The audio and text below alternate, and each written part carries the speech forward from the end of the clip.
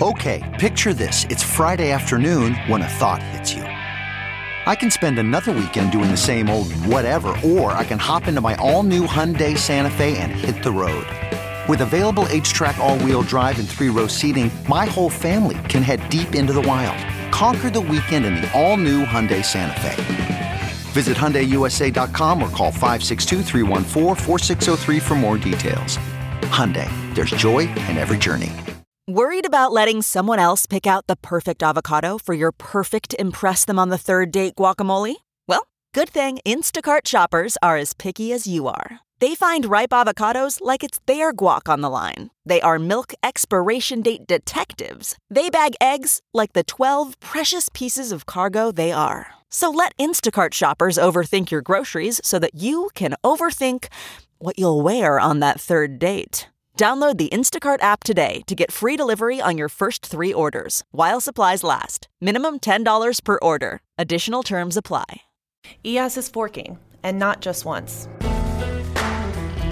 Good evening. I'm Bailey Reitzel, and this is Late Confirmation from CoinDesk, bringing you the top stories from August 10th, 2018. Bitcoin's Lightning Network might just be better than any of the online payment systems that exist. And just today, David Marcus, Facebook's blockchain research lead, has resigned from his position on Coinbase's board of directors. We'll be finishing up the podcast today by speaking with CoinDesk reporter David Floyd about the many EOS users that are tired of its mishaps and ready to jump ship. But first, a word from our sponsor, Said Business School at the University of Oxford. You can now study blockchain entirely online with Oxford University's Said Business School. Find out more about the 6-week online program that gives you a fundamental understanding of blockchain and its implications and effects on your business strategy by visiting oxfordexecblockchain.com. Fed up and forking, rival EOS blockchains are becoming a reality. Problems with EOS governance has become too much for some community members. After a series of controversies surrounding blocked accounts and large investors, also known as whales, who some think have too much sway over the protocol, some developers have decided to fork the code. A handful of projects are building new networks on EOS.io, the open source protocol behind EOS. For instance, there's EOS Force, which proposes adding sidechains to the code to incorporate features of Ethereum, Zcash, and Cardano. And another one is Ono, O-N-O, and it's a social network that was going to launch on EOS, but decided to fork it instead. The one that seems to have the most momentum, though, is Telos, a project developed by some of the same coders that built EOS itself. The project aims to get rid of the whale issue by capping the number of tokens any one address can receive during the initial distribution. Plus, it also hopes to correct the opaque governance processes of EOS currently by making sure all decisions happen on the blockchain. As those forks launch, we'll be updating you all on Coindesk.com, so please stay tuned.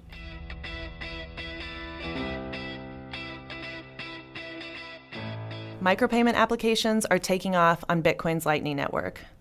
Bitcoin developers are using the fledgling Lightning Network for fast, small-scale payments, taking advantage of the network's low fees. Albeit mostly fun and silly, these applications display how the Lightning Network could allow Bitcoin to leapfrog traditional online payment systems. For example, a novelty Twitter account called Satoshi Tweets allows users to pay a small fee to tweet from a shared handle, and another application built during a recent hackathon allows users to send a Lightning payment to dispense M&Ms from a candy machine. However, there's still hurdles to adoption, namely that it takes a significant amount of time and technical know-how to spin up a Lightning node. Yet, developers remain optimistic, believing that the Lightning Network will allow Bitcoin to fulfill its early promise of being a faster, cheaper payment rail for the internet. And finally, David Marcus is stepping down from the Coinbase board of directors. Marcus, known for his early work on PayPal, has been the vice president at Facebook since 2014, and this past December, he joined the board at the popular cryptocurrency exchange Coinbase.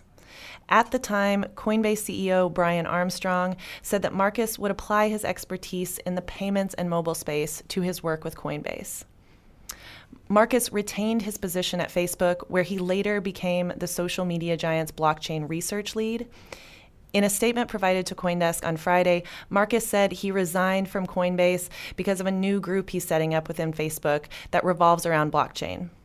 And a Coinbase spokesperson told CoinDesk that Marcus wanted to avoid the appearance of a conflict of interest, adding that there are no efforts to fill Marcus's board seat at the moment. According to Armstrong, Marcus remains a close friend of the company. We'll be following that story closely as it develops because, much like you, we're very interested in what blockchain project Facebook is building. The most important conference in crypto comes to Asia this fall. CoinDesk Consensus Conference lands in Singapore on September 19th and 20th. Join more than 75 speakers and 50 sponsors for 2 days of powerful insights, industry announcements, and cross-industry networking opportunities. It's all happening in Singapore, September 19th and 20th. Register today at coindesk.com/events.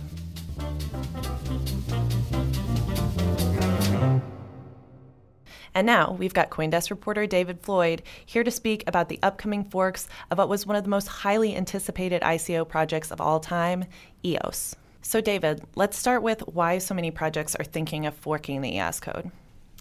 Sure thing. So EOS has had a lot of issues, starting with before it launched, actually, which our colleague Brady Dale covered a lot of the difficulties they had around launch. Afterwards, there were a few controversies kind of happening in tandem.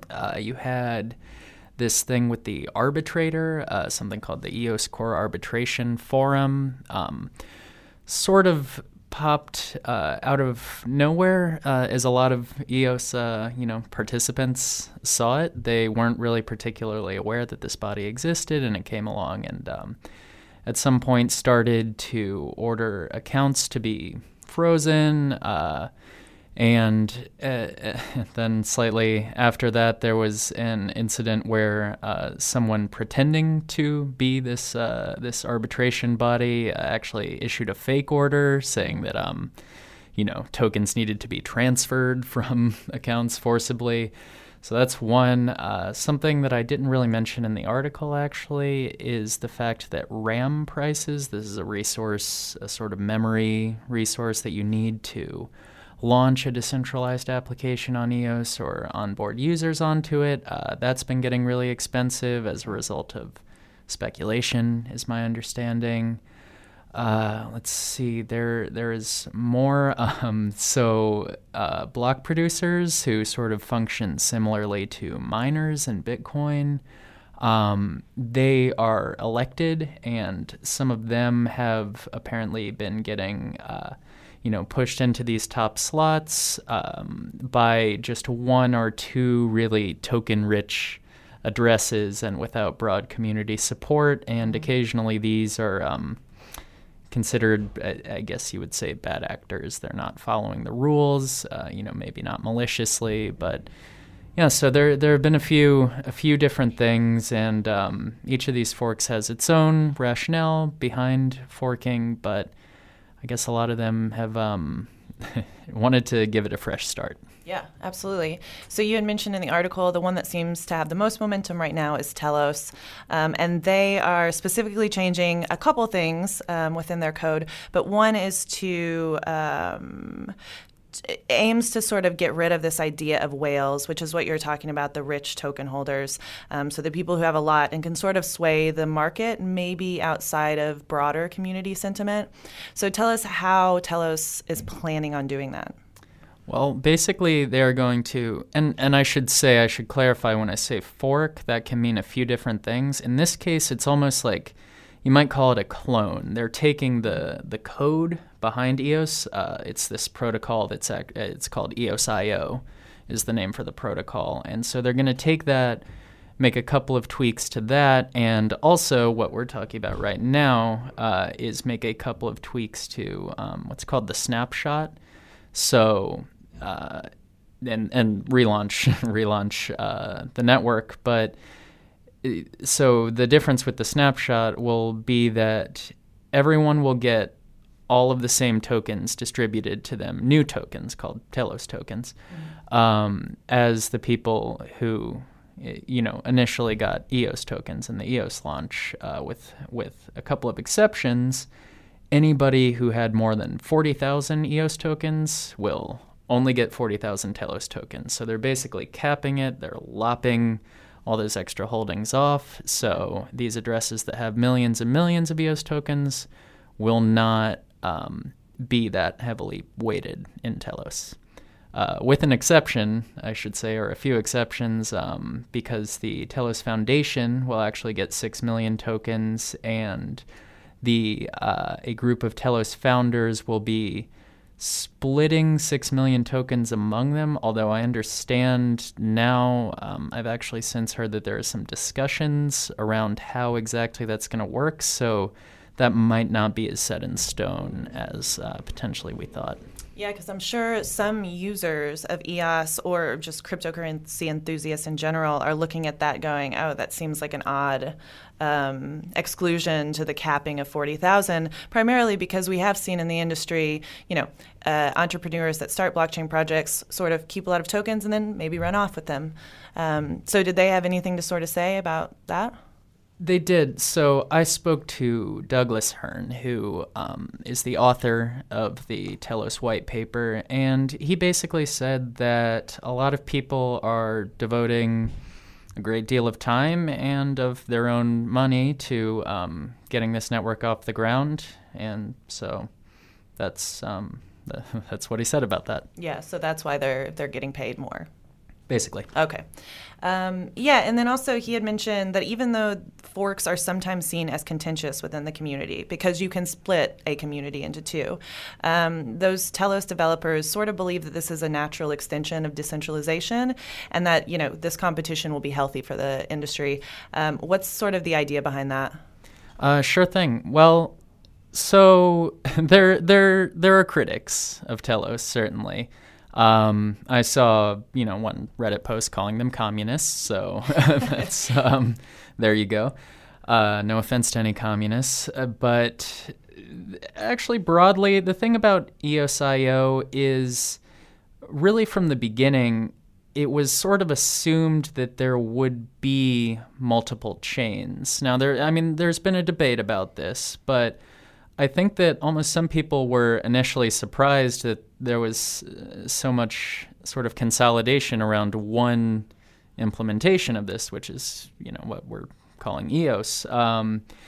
But so, yeah, the community in general, from what I've seen, is pretty broadly accepting of the idea that there will be competition and that ultimately that might benefit the mainnet, the original EOS implementation, as people try out different things and experiment, and maybe they can incorporate some of those changes into their own protocol or their own implementation of the protocol. At the same time, it's worth noting that, when we're talking about splitting up a community, a lot of these sort of, people and teams who are working on making Telos happen are still working on EOS. A lot of them are block producer candidates on EOS. I'm not aware of any that are actually, those top 21 block producers that really kind of make the network go. But a lot of them, I think, somebody commented that, our enthusiasm for Telos isn't taking away from our enthusiasm for EOS, so. Cool. All right. Well, thanks very much for coming on the show. Obviously, we're going to keep you looking at EOS for some time, so all our listeners, stay tuned on Coindesk.com for more there. Late Confirmation is brought to you by the Said Business School at Oxford University. Master Blockchain Strategy online with the 6-week Oxford Blockchain Strategy program. The program gives you a foundational understanding of the core concepts of blockchain. You'll gain insights into how it will affect the future of your industry or organization, drawing on expert opinions and multiple blockchain use cases, allowing you to develop a strategic roadmap to incorporate blockchain into your business. Find out more at oxfordexecblockchain.com. For more on today's stories and to subscribe to our newsletter, check out Coindesk.com. Plus, you can follow us on Twitter at Coindesk. And if you're enjoying the show so far, please rate and review us on Apple Podcasts or wherever you listen to your podcasts. For CoinDesk, I'm Bailey Reitzel, and this has been Late Confirmation.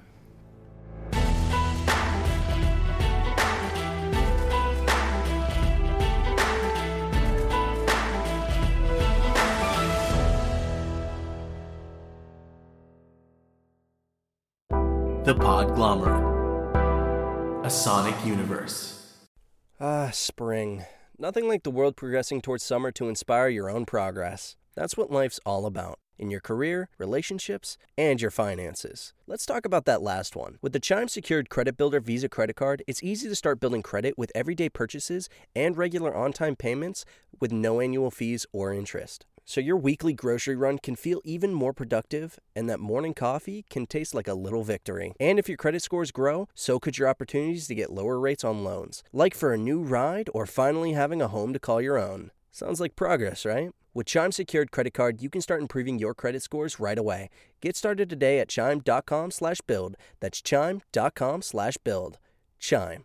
Feels like progress. The Chime Credit Builder Visa Credit Card is issued by Bancorp Bank N.A. or Stride Bank N.A., members FDIC. Out-of-network ATM withdrawal and OTC advance fees may apply. Terms and conditions apply. Go to chime.com/disclosures for details.